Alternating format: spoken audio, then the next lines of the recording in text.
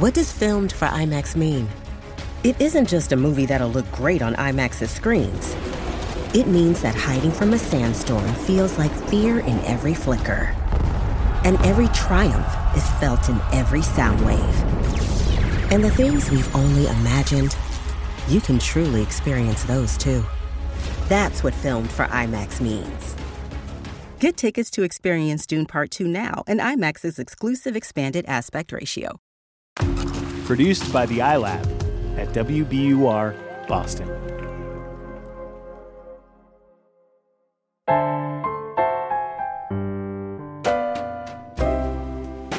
The universe has good news for the lost, lonely, and heartsick. The Sugars are here, speaking straight into your ears. I'm Steve Allman. I'm Cheryl Strayed. This is Dear Sugars. Oh, dear song, won't you please share some bittersweet days with me? Check my mailbox every day. Oh, and the sugar you send my way.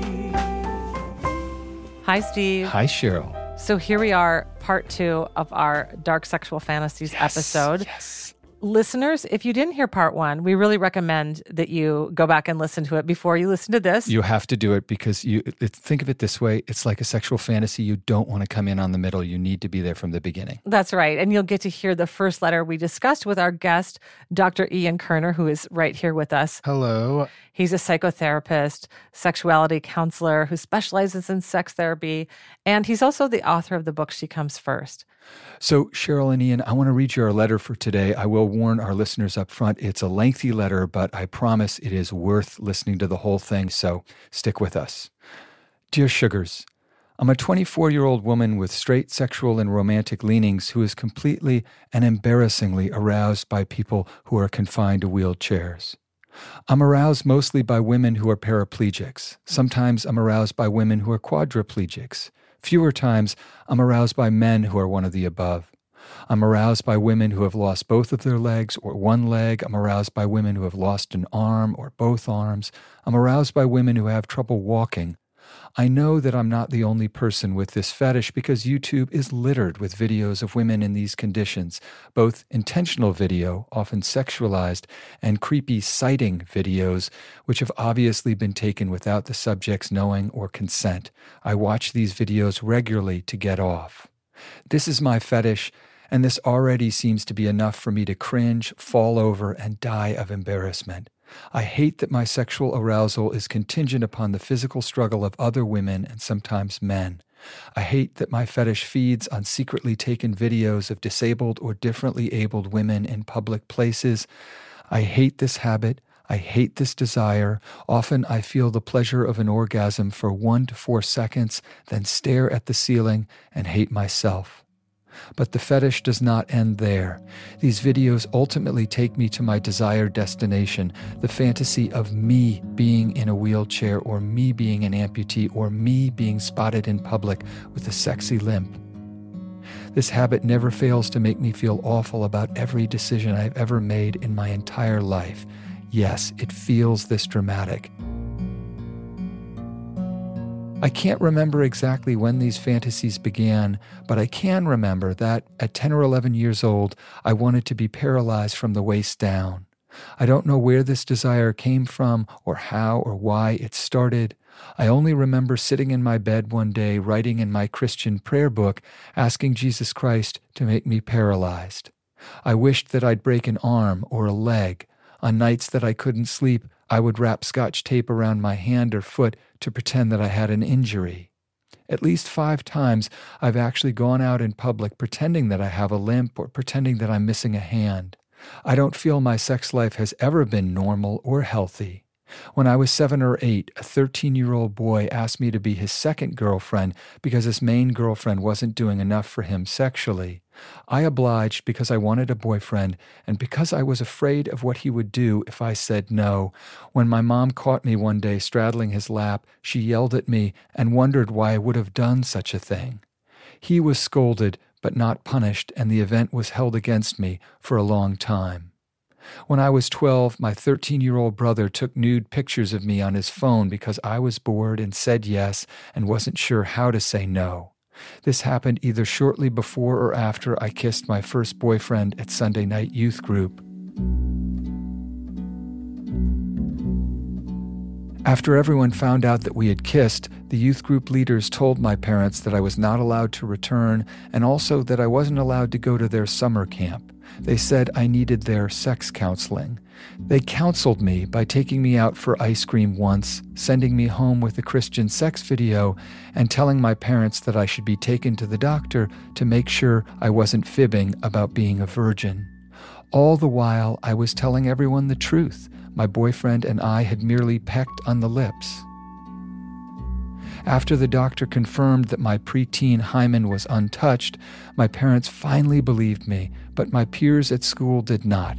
Many thought that I'd lost my virginity on the back of a church bus.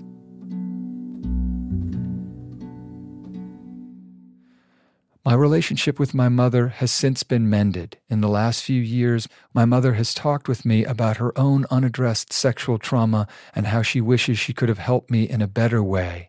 I've also spoken with my older brother about our nude picture fiasco. After years of tension and hatred between us, we have a loving and stress-free relationship.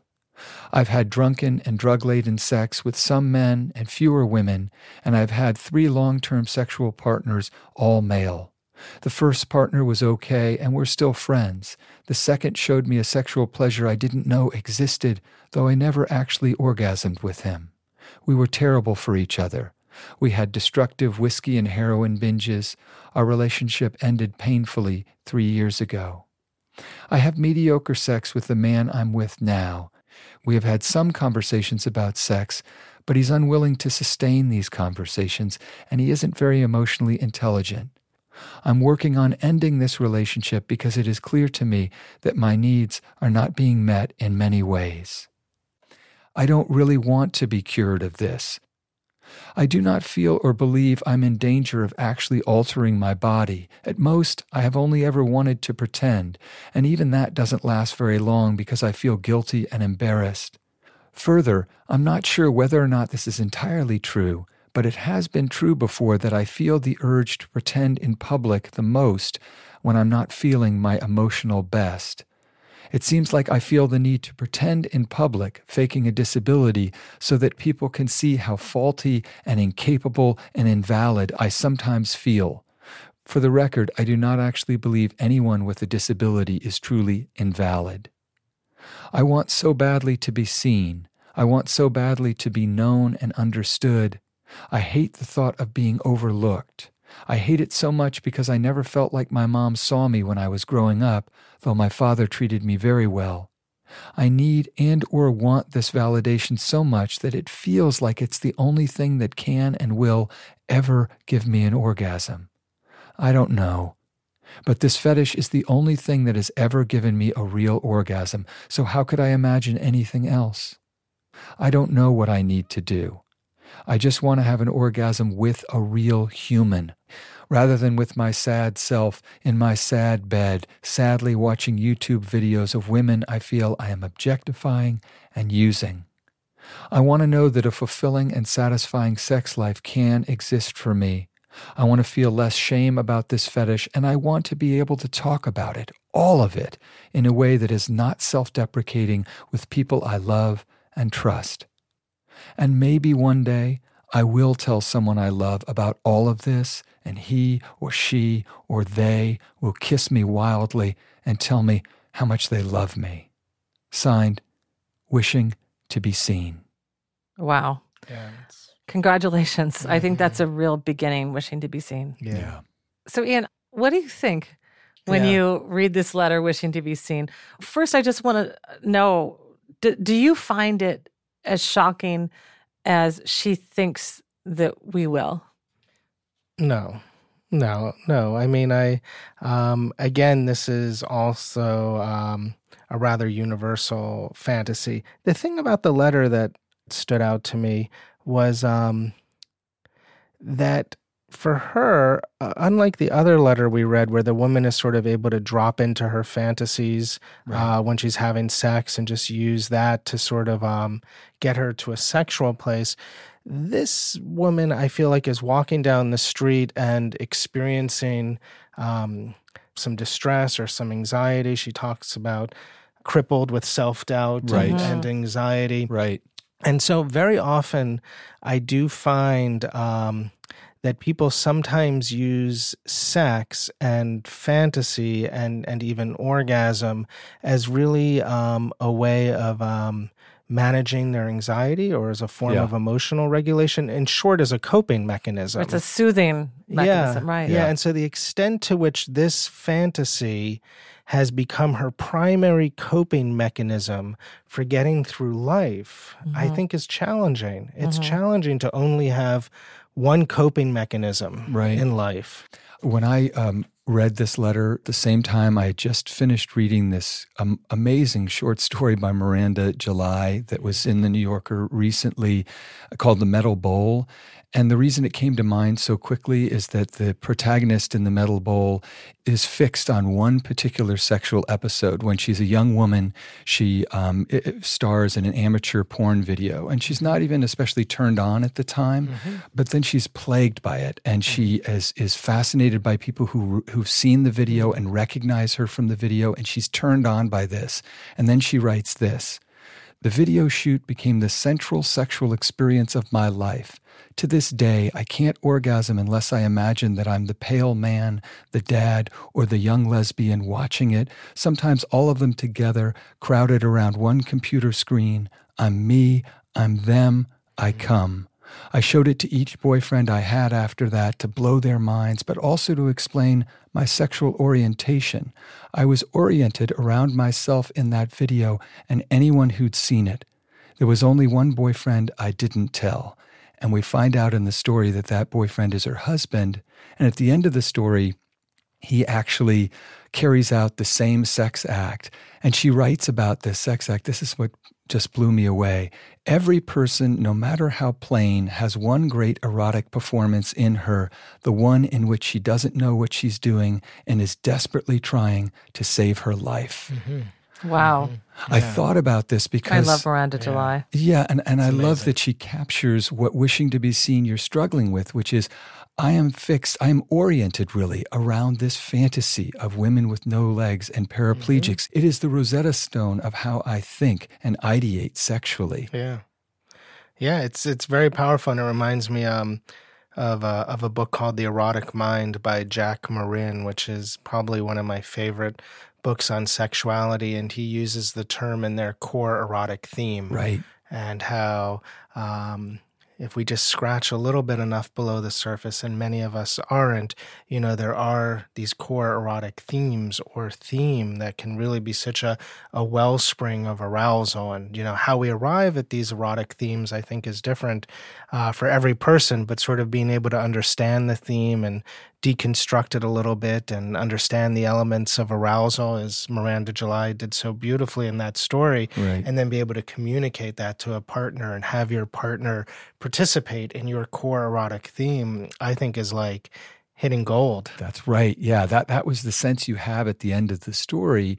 And I do urge all of our listeners, and especially wishing to be seen, to find that story, The Metal Bowl, because it offers something that we think, or at least can appear to be completely impossible, that you would admit to this secret, forbidden set of fantasies and actually find a partner who is willing to not just hear it, but even participate in it in some way. Yeah.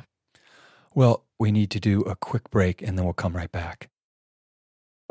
Support for Dear Sugars comes from BetterHelp. If you had an extra hour in the day, how would you use it? BetterHelp Online Therapy can help you figure out what's most important to you so you can prioritize it. Learn to make time for what makes you happy. Just fill out a brief questionnaire to get matched with a licensed therapist, and switch therapists anytime for no additional charge. Visit BetterHelp.com/sugars today to get 10% off your first month. The world's clean energy future relies on ancient elements still in the ground. Without mining, there will not be a clean energy transition. But pulling them out of the ground comes at an environmental and human cost. Mining is intrusive, but the results are the building blocks for products that we use every single day.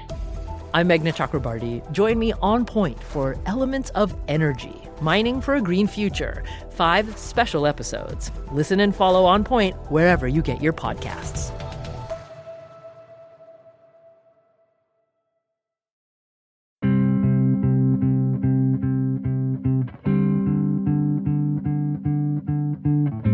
Welcome back. We are continuing our conversation on sexual fantasies with Dr. Ian Kerner. Mm-hmm. So let's talk about core erotic themes. Does everyone have one? You know, I ask a lot of people about their fantasies, and some people say they really don't know what their fantasies are. And I've been thinking about this because, you know, I was working with a group of men once who were really troubled by their watching of pornography. They felt it had become problematic for them. And so I did a simple sort of test over a little experiment over 30 days. I asked them to stop watching internet porn. And so a lot of guys started masturbating less. A lot of guys turned to other materials. Some guys turned more to their partners. Some actually turned away from their partners.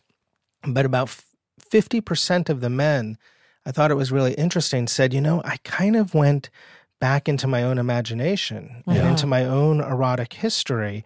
And I remembered things going very back to my early adolescence that were really hot and really interesting that I had just, you know, never thought about anymore because I'm just become, you know, it's so easy to just get these fantasies sort of, you know, produced for me via porn. So I do want to say that we all have core erotic themes that interest us, that we're not necessarily living in a culture or an environment where we are compelled to really access them. Right. Yeah. In reading your letter, Wishing to be Seen, I felt like I was getting a sense of how your core erotic theme is developed. Yeah. And I think it worked like this, and I'm speculating, but it's based on the things you write in your letter. We know that she's living in a religious community where there's a lot of judgment about sexuality and the body and so forth. Shame. A lot of shame. And when she's 7 or 8 years old, a 13-year-old boy basically pressures her to have sex. You write, I was afraid of what he would do. In other words, you were paralyzed with fear, okay? Exactly. 2 years later, you start fantasizing about being paralyzed from the waist down. Then a little bit later, you are found kissing with a boy, just chaste kissing in a basement. Right. Nobody believes you, and you're powerless. Literally, and publicly shamed. Publicly shamed and literally powerless or immobilized in a state of shame. And then a little bit later on, you talk about being in this relationship that's not fulfilling to you, but you write, I'm working on ending this relationship. It's clear to me that my needs are not being met.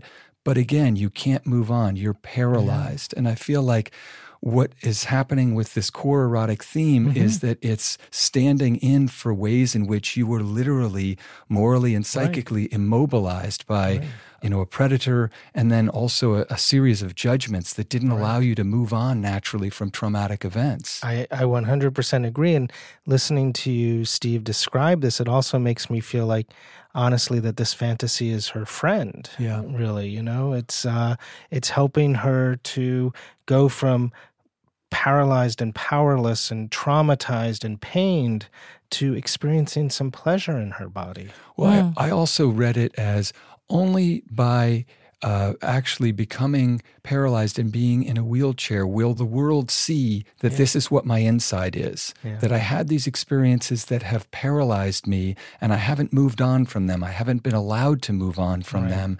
And therefore, the world needs to see that I am really crippled with this self-doubt and so forth. And this is a woman who I do think is actually quite self-aware.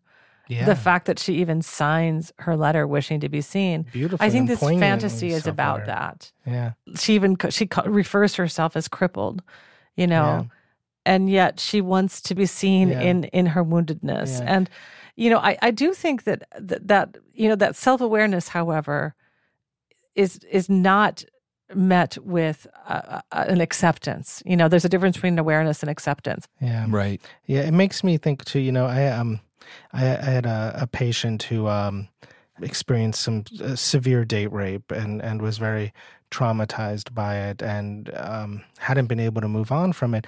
And then weirdly, coincidentally, it was Halloween and she dressed up as Supergirl. And she really found that sexy and fun and cute. And the guy she was seeing at the time dressed up as, I don't know, one of the villains and had some kryptonite. And they role played around this kryptonite and they had sex that way. And she was completely it really brought up a lot of the feelings that had been stored in that trauma around the date rape. But being in the context of at that time, that was a secure, loving, primary attachment, having a degree of control over the fantasy, having her own little secret knowledge and being able to convert or experience that pain as a kind of pleasure, I think was a pivotal event in helping her to process the trauma and become sexually healthy again. So on this, I mean, this woman writes beautifully and poignantly, and I'm so glad that we're able to see her and look at her. And I hope that she's able to also find a safe and secure attachment where she could feel loved and soothed and cared for, and maybe even be able to share this fantasy and to be met with love and empathy and interest. And why do you think she hasn't? Let's talk about, I mean, she sort of lays out her sexual history, the early traumas, but then the 3 or 4 different lovers she's had, right? And it sounds to me, even with the guy who she says, I had the best, connection with him, but I never had an orgasm. What do you think's happening there? Yeah, well, I think, some of the latest science into sex research tells us that the sexual brain sort of has 2 competing systems that operate at once.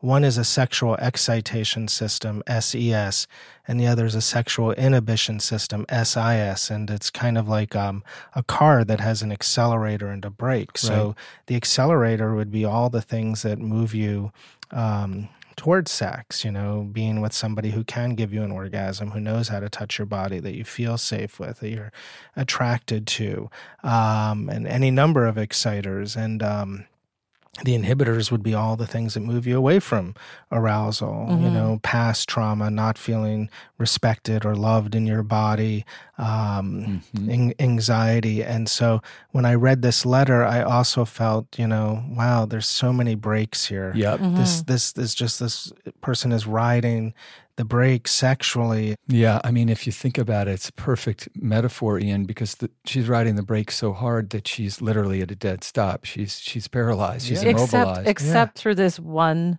portal, and that is the fantasy. Yeah. And she says, I just have to look at these videos for just a tiny bit, and I am gone.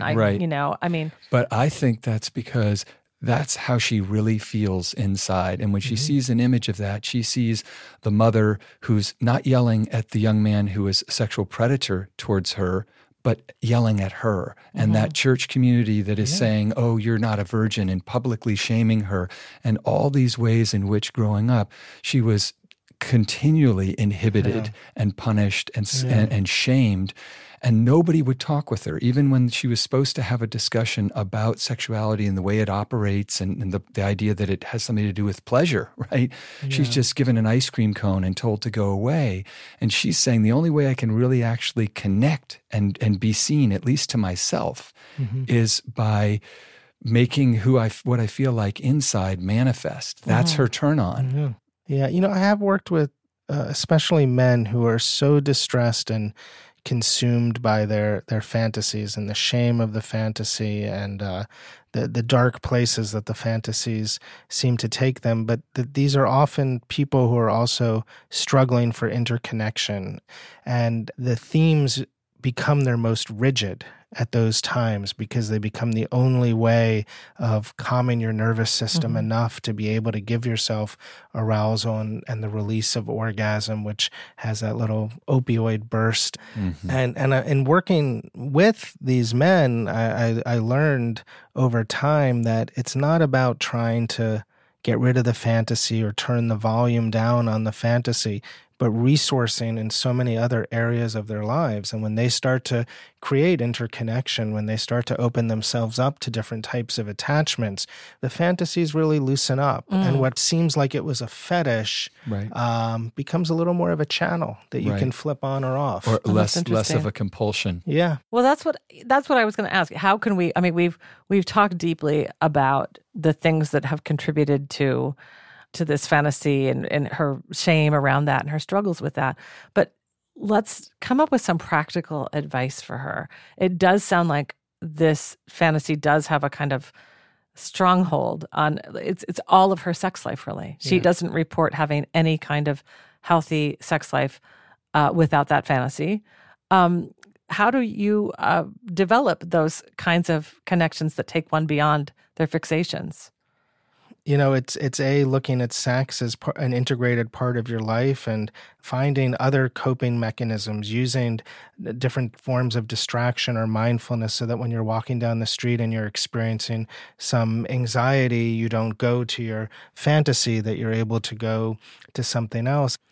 Sometimes I work with people who are so disturbed by their fantasies that they can't give themselves orgasms or they can't touch themselves. And I think the fact that she is able to have relational sex, the fact that she's able mainly to masturbate and experience pleasure, to me, those are positive resources that can be worked with. And I'd ask her, to continue to try and create a really positive sexual environment for herself. I'd probably go back to that little metaphor of accelerator and brakes and ask her to really start journaling around the accelerators and around the exciters, even if they're not as strong as what she calls a fetish, even if they're just little vapors of exciters. I'd want to start understanding, a constellation of exciters, and I'd really want to understand these inhibitors and when they're coming up. Mm-hmm. Yeah. It's interesting because Wishing to Be Seen has this conflict, in deep inner conflict. A part of her wants to preserve sort of this fantasy life. And she says, I don't want to be cured. I've found at least one path to, sexual pleasure. But I think a deeper part of you wishing to be seen really wants, as you say, I want to be able to talk about it, all of it, in a way that is not self-deprecating. I want to feel less shame about this fetish. And I think that really you need to overcome that internal conflict. If you want to be seen, you're going to have to speak about this stuff and find people with whom you can do so in a really rock bottom honest way. I mean, I think she'd be such a great candidate for a sex positive therapist who is also trained in trauma modalities and can help her just process so much of the pain that she's experienced. I mean, I've worked with a lot of patients where the fantasy is providing a very vital therapeutic function of allowing them to access this pain and again convert it somewhat through the lens of power and pleasure. Yeah, I hope you will get that wishing to be seen. Yeah. Well, I have to say, Ian, it was an absolute pleasure to talk with you. Thank you, Steve. I could just talk to you all day long. I think it's absolutely fascinating. Thank you so much. Well, this was really lovely. Yeah, it was a pleasure.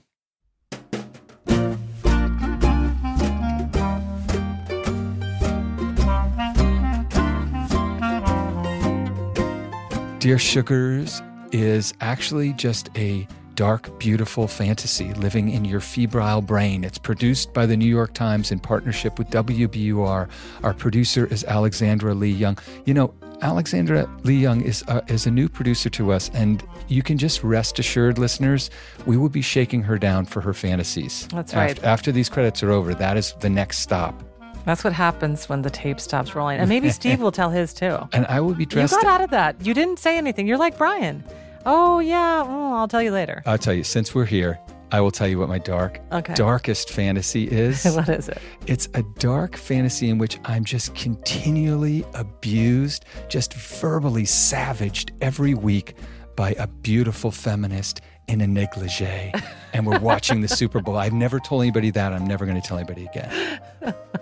Our editor and managing producer is Larissa Anderson. Our executive producer is Lisa Tobin, and our editorial director is Samantha Hennig. We recorded this show at Argo Studios in New York City with Paul Ruest. Our mix engineer is Josh Rogeson. Our theme music is by the wonderful Portland band Wonderly with vocals by Liz Weiss. Find us at nytimes.com/Dear Sugars and send us your letters. Please send us your letters. If you have any spare fantasies, dark fantasies rattling around, this is the place to send them to dearsugars@nytimes.com. That's Dear Sugars plural at nytimes.com. And please check out our column that comes out every Tuesday in the New York Times style section at nytimes.com/The Sweet Spot.